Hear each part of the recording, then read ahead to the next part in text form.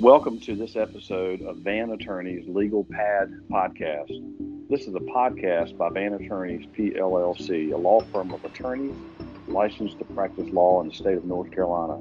The content of this podcast is not to be considered as legal advice for any particular situation or case, and this podcast does not constitute creating an attorney-client relationship. Welcome to another session of Van Attorneys Legal Pad Podcast.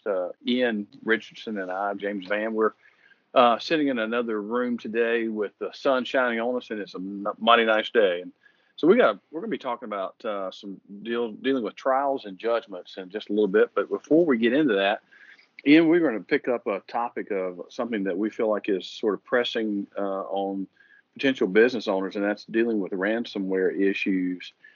We can't tell you how to do it from a technical standpoint, but what do business owners need to think about as far as the legal issues go?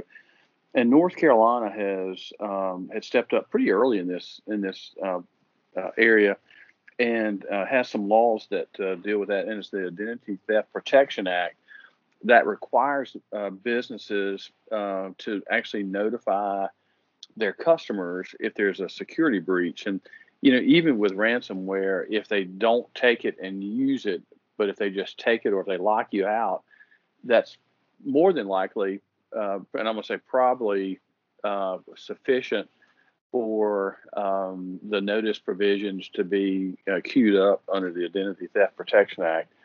So if you are a business owner, it doesn't matter if you're incorporated or if it's a sole proprietor in North Carolina, if you have some kind of issue with ransomware or someone gets into your computer system, what do you have to do? Well, if there's a security breach, if it's involving personal information with, say, for example, customers' names or names of individuals, their first and last name. It also includes if you have Social Security numbers or maybe tax identification numbers for companies, if you have driver's license numbers or state identification numbers.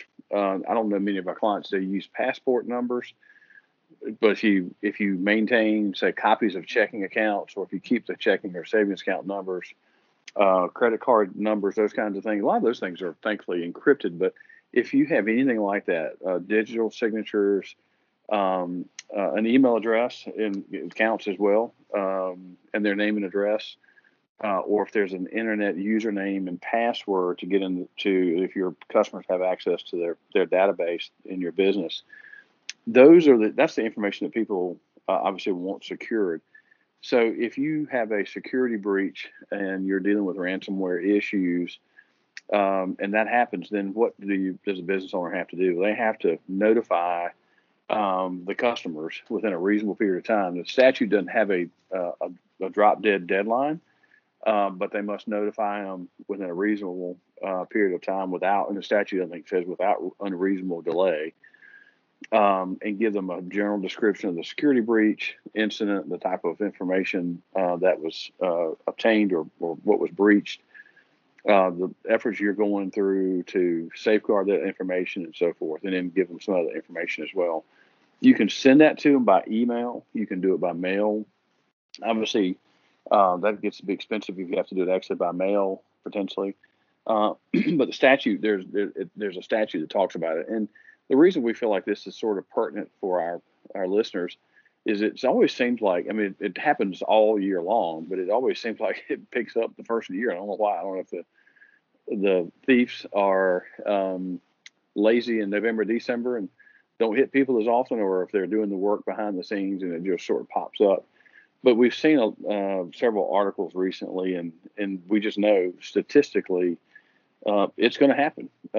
So you get protected, and there's a lot of things you can do, certainly from a technical standpoint, to hopefully safeguard yourself. But also, Ian, I know you and I talked about earlier, insurance is something that you can purchase, and you used to actually, a number of years ago, you actually got it automatically, and then they started realizing that's a capital market, and they started selling that as a separate policy. You got any thoughts or suggestions with helping business owners on the insurance issue side? Well, I think what I would recommend is that whoever your primary source of insurance happens to be, I would start with that broker or that company. And like with all insurance policies, you really need to understand what you're getting, what are you paying good money for, and what does it cover you for, what doesn't it cover you for. Because what you were just describing, James, not just the notification piece can be quite expensive depending on how large your organization is, how much data you have.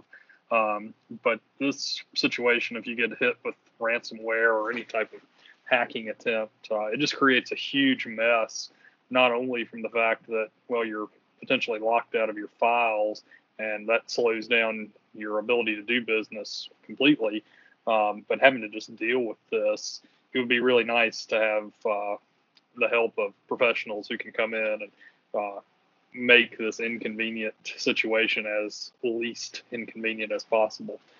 So yeah, I think exploring insurance for something like this is unfortunately becoming more and more important for various businesses, no matter how big you are.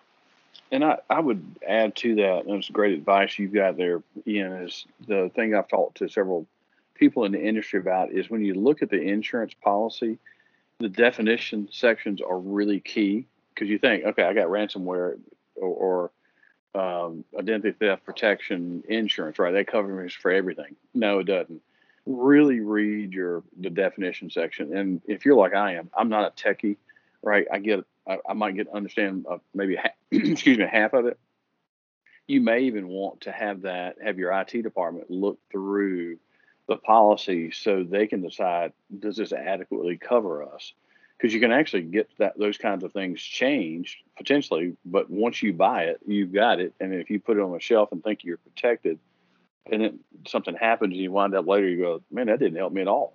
So just make sure you know what you're getting in that respect. It's no different than any insurance product. Insurance companies they're a necessary evil in my opinion, but they're smart folks and they put exclusions in insurance policies for a reason. That's right. So you need to make sure that what you think you're buying coverage for isn't somehow excluded because of your particular circumstances. So depending on how much of your customers' data you are required to have access to on a regular basis because of the nature of your business, I would say the more important it is that you really make sure that you have a good insurance policy in place. Yeah. And, there's another whole issue of whether or not, let's just say, for example, one of our listeners, their business gets hacked and their information gets out. They say their social security number or maybe a credit card, and all of a sudden their credit reporting or their credit history is tanked because of some nefarious individual making purchases under their name, and it's going to take a while. And when this law got initially passed, and there are some teeth in this about the liability side of it, and there's other laws as well that help protect individuals where that happens, but it's really hard to trace it back, I think, to a particular incident. But you need to look at your insurance coverage, because you got to realize not only do you have an expense side of getting your stuff back up and running, but you also potentially have a liability to maybe the state and or to individuals where their personal identification information has been disclosed. Anyway, just an idea, something to think about.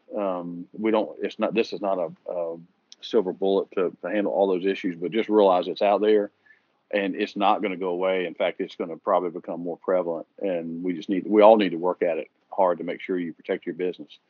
So, Ian, I know you're going to start talking to us about trials and judgments, and we look forward to hearing what you're going to talk about there.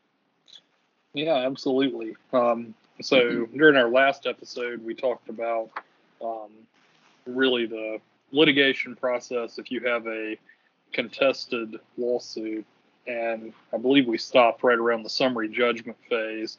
So a trial is what you get to enjoy if at the summary judgment phase the court concludes that there's some fact issue which needs to be resolved. So if there remains a fact issue, then we have what's called a fact finder, which can either be a judge in the case of a bench trial or a jury.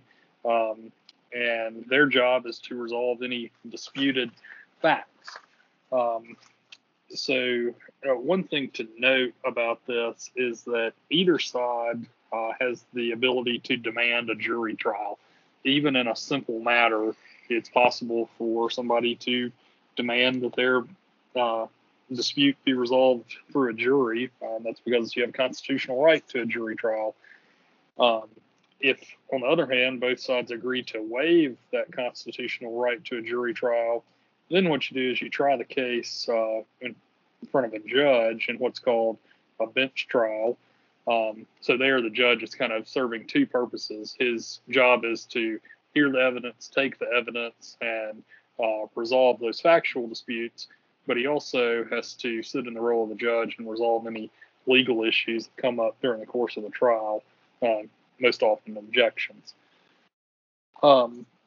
Regardless of whether you're going to have a jury trial or a bench trial, the ultimate goal, really the only goal, the only purpose of a trial is to resolve disputed issues of fact. So this can be a question as to liability, for instance, whether somebody actually owes a debt or whether they actually breached a contract. Or it could be a fact issue as to, if that is the case, how much money is owed. And the idea is that we have this neutral fact finder, whether the judge or the jury, that's going to help the truth come out through the trial process. In a jury trial, what's going to happen is the jury, they hear the case, and then they get to decide what the facts actually are. They decide which side is more persuasive, what the evidence shows, and then the judge is there really just to rule on legal matters, which tends to involve what information gets in front of the jury and what stays out of court. So, James, why don't you explain to us what a trial really is? Ian, if you ask any attorney that does litigation, this is like Brer Rabbit getting thrown in the briar patch, man. It is what you really hope that you get to do, because it's what is fun. Now, we can tell you most of the time, that's not what a client wants to hear, because it's not fun for the client most of the time. But a trial really isn't, when there are issues, like Ian said, issues that have yet to be resolved.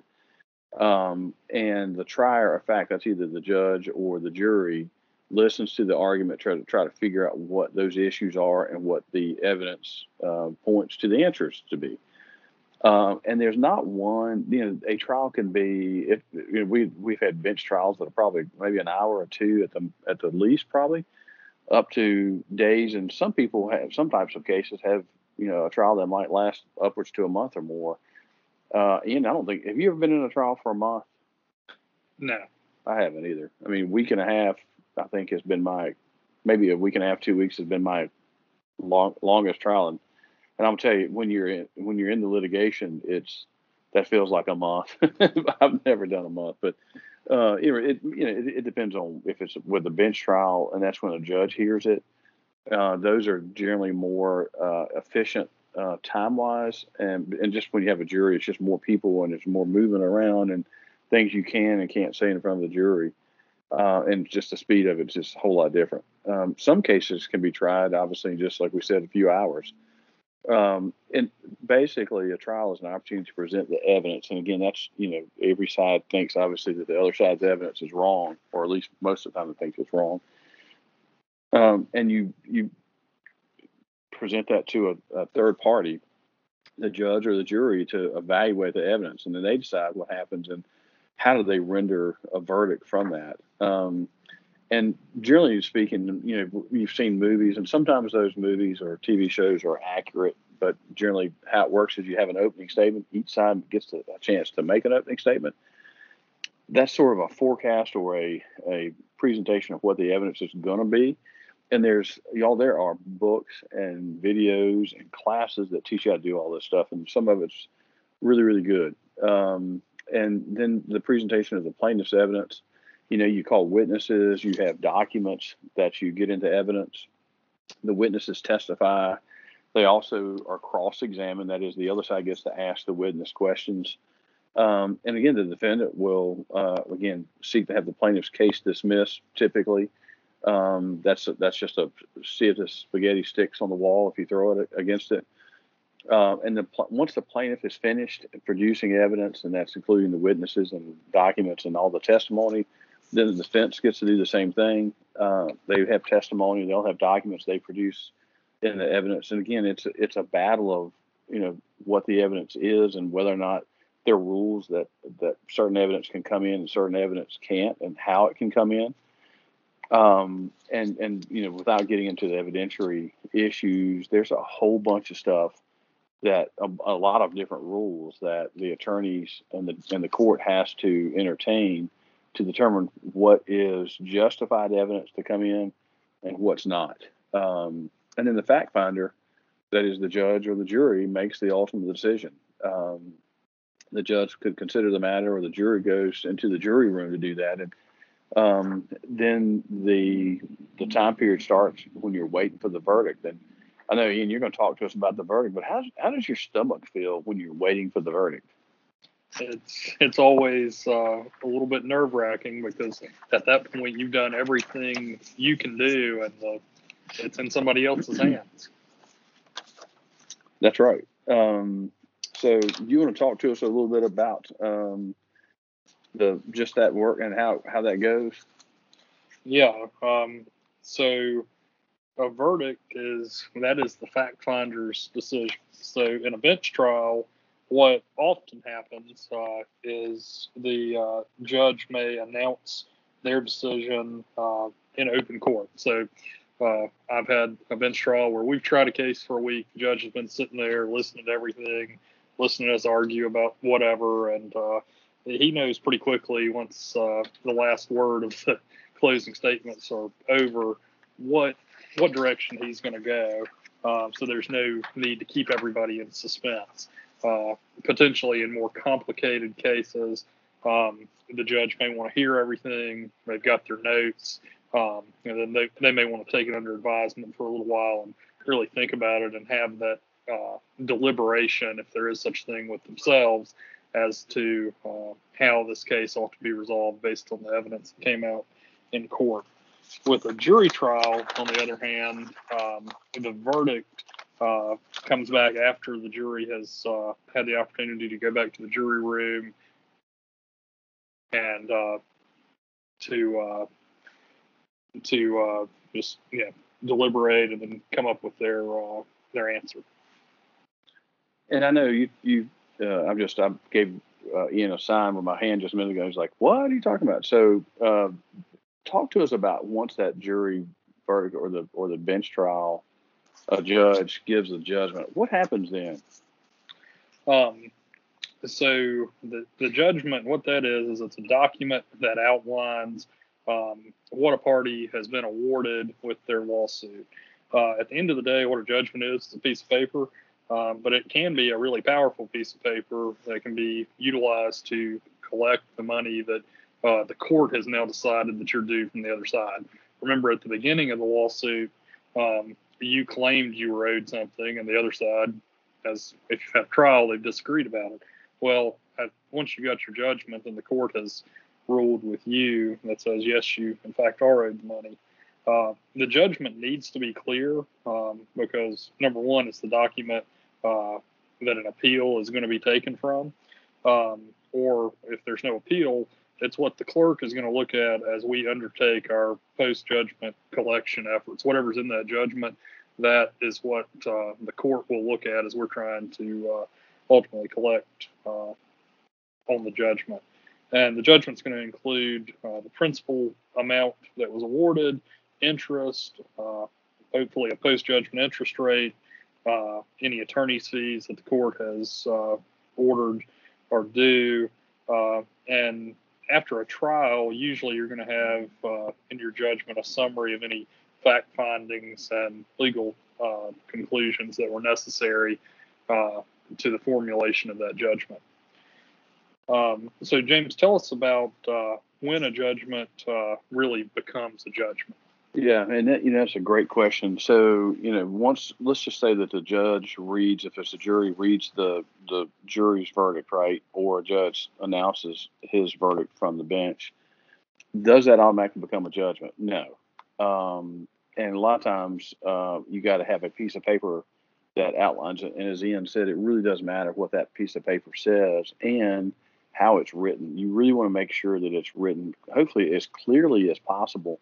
And the reason that's important is this: later on, a clerk and or attorneys and maybe a court is going to look back at that if there's any question and go, well, what was the judgment, right? What did the court award, either the jury or the judge? And if you make it clear so that it's easy to calculate it just makes it so much easier. And I know we both have read judgments where you go, man, that thing is complicated, right? It's just not easy. So if you can make it easy, that's really the intent of it. But once the judgment's rendered, then you have to write it out. And a lot of times the court wants both parties, the plaintiff and the defendant, to agree to whatever those, however it's written out. And it's got to match what either the court said or the jury said.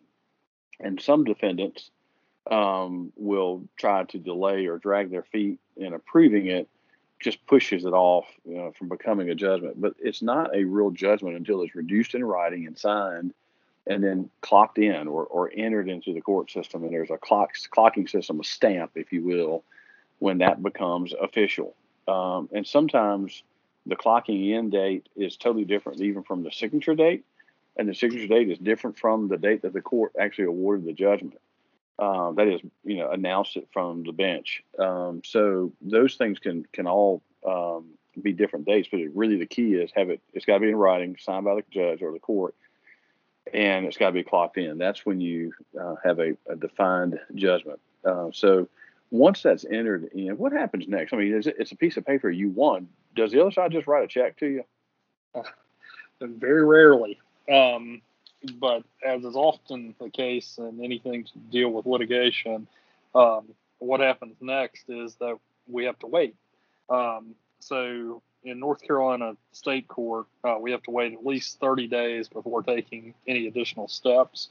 And what this is the appeal period. So assuming you've had a trial, you've negotiated the form of the judgment's been signed by the judge, it's been clocked in. At that point, a really important deadline for both parties starts to run, which is the appeal deadline. So we can't take any steps on collecting on a judgment until the period that the parties have to appeal has expired. And every now and again, we'll get surprised, and in that 30-day period, notice of appeal shows up, and that means, well, you've got your judgment, but the other side wants a higher level court to look at it. And depending on what kind of judgment it is, there's all sorts of issues surrounding that, whether the other side has to post a bond, all sorts of things that are not really something we're going to get into today, but that come up while we're waiting to collect on a judgment. But in the event nobody appeals, then what happens, James? I literally thought in law school was when a judge made a decision or a jury did, and one side wins and the other side loses. I really thought once they announced that the losing side pulled the checkbook out and they said, okay, here's how much I owe, and they wrote the check. I had no idea that didn't work that way.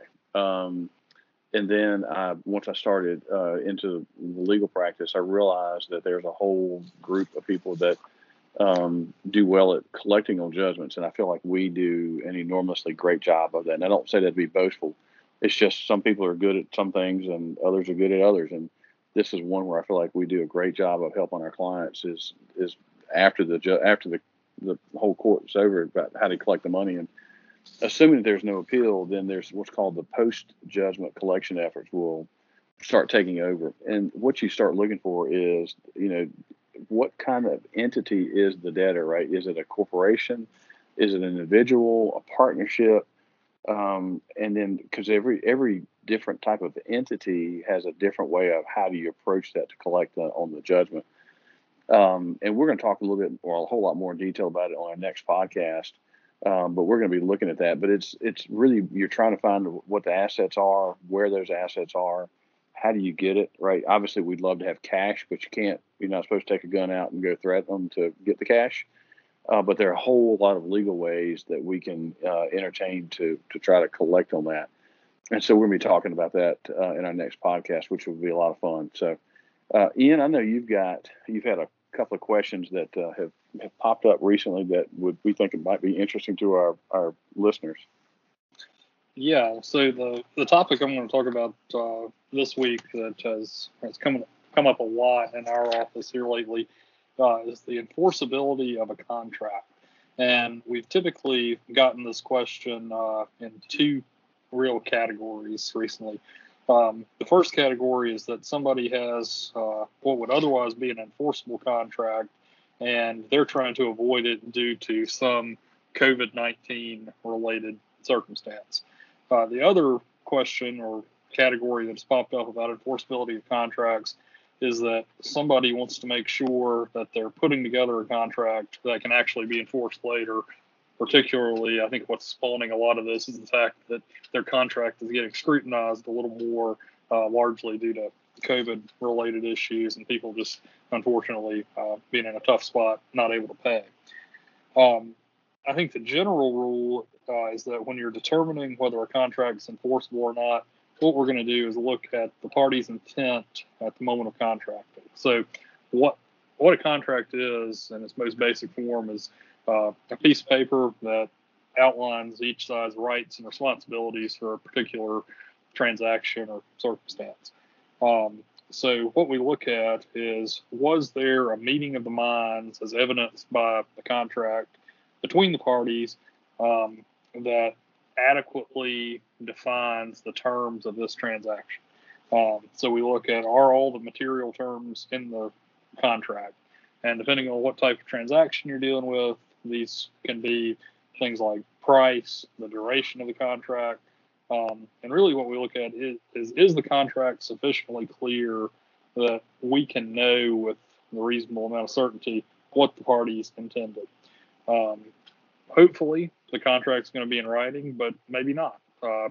We've got something in North Carolina called the Statute of Frauds, which dictates which contracts are required to be in writing. Even if your contract isn't necessarily required to be in writing, I think that the general rule is to make sure that you're using a good written contract. If you've got a contract and you're seeking to avoid the terms of that contract, I'm sad to say that it's difficult to do. It might be somewhat less difficult to do because of COVID, but what anybody's going to have to do if they want to get out of a contract is look at what that contract actually says. And the most common circumstance we've encountered here lately is there anything in this contract that might contemplate a global pandemic and the effects of a global pandemic on the parties' obligations under the contract? As far as I'm aware, at least in North Carolina, we don't have any case law dealing specifically with COVID-19 and its effects yet. I suspect that there are some cases that are likely going to be coming out in the not too distant future that might give us some guidance on that. But what I would say is, in general, that if a contract's in writing, contains all the material terms, and that there's no ambiguity, that everybody's going to be required to do whatever the contract says. And if that contract says, all right, under this circumstance, you've got a way out, then, well, that's what the contract says. But if it doesn't provide for a way out, then unfortunately the contract's likely going to be something that you have to abide by despite the circumstances that have changed. What I would say is that really every contract is going to be different in some way. There's all sorts of different situations, all sorts of different ways to put together a contract. So if you'd like to have a conversation about writing and putting together a quality and an enforceable contract, we'd be glad to talk with you about that, because I really don't think there's a one-size-fits-all solution out there. Alternatively, if you already have a contract and you want us to take a look at it and see if there might be any relief available to you in light of COVID or in light of anything else, we'd be more than happy to talk with you about that as well. You know, Ian, one of the things we talked about yesterday on that question was, if you have a contract that already exists, or if you're drafting one and you said it, you'd call us and we'd go take a look at it. have someone look at it, right? Even if it's on your own team, but make sure they're not aware of it, all the facts. And the reason we say that is this: it helps fill in the holes, or go, hey, what about in this situation? It's not covered, or just have another set of eyes look at it. It really does make a big difference, because we do that here all the time. Well, hey, what do you think of this? And look at it. And I took Ian a contract revision yesterday. He's like, well, what about this? I mean, it's just nice to see, have someone else take a look at it, to look and see if there's another opportunity to write it in a different way, or if there's a hole or that needs to be filled in, or you need to have some clarity on some other issue. So hopefully that helps y'all, and it gives you some guidance in looking at contract language going forward. So, Ian, it's always a pleasure hanging out with you, man. Thank you for letting us do this with you. And folks, we hope y'all have enjoyed this podcast, and we look forward to connecting with you on our next session.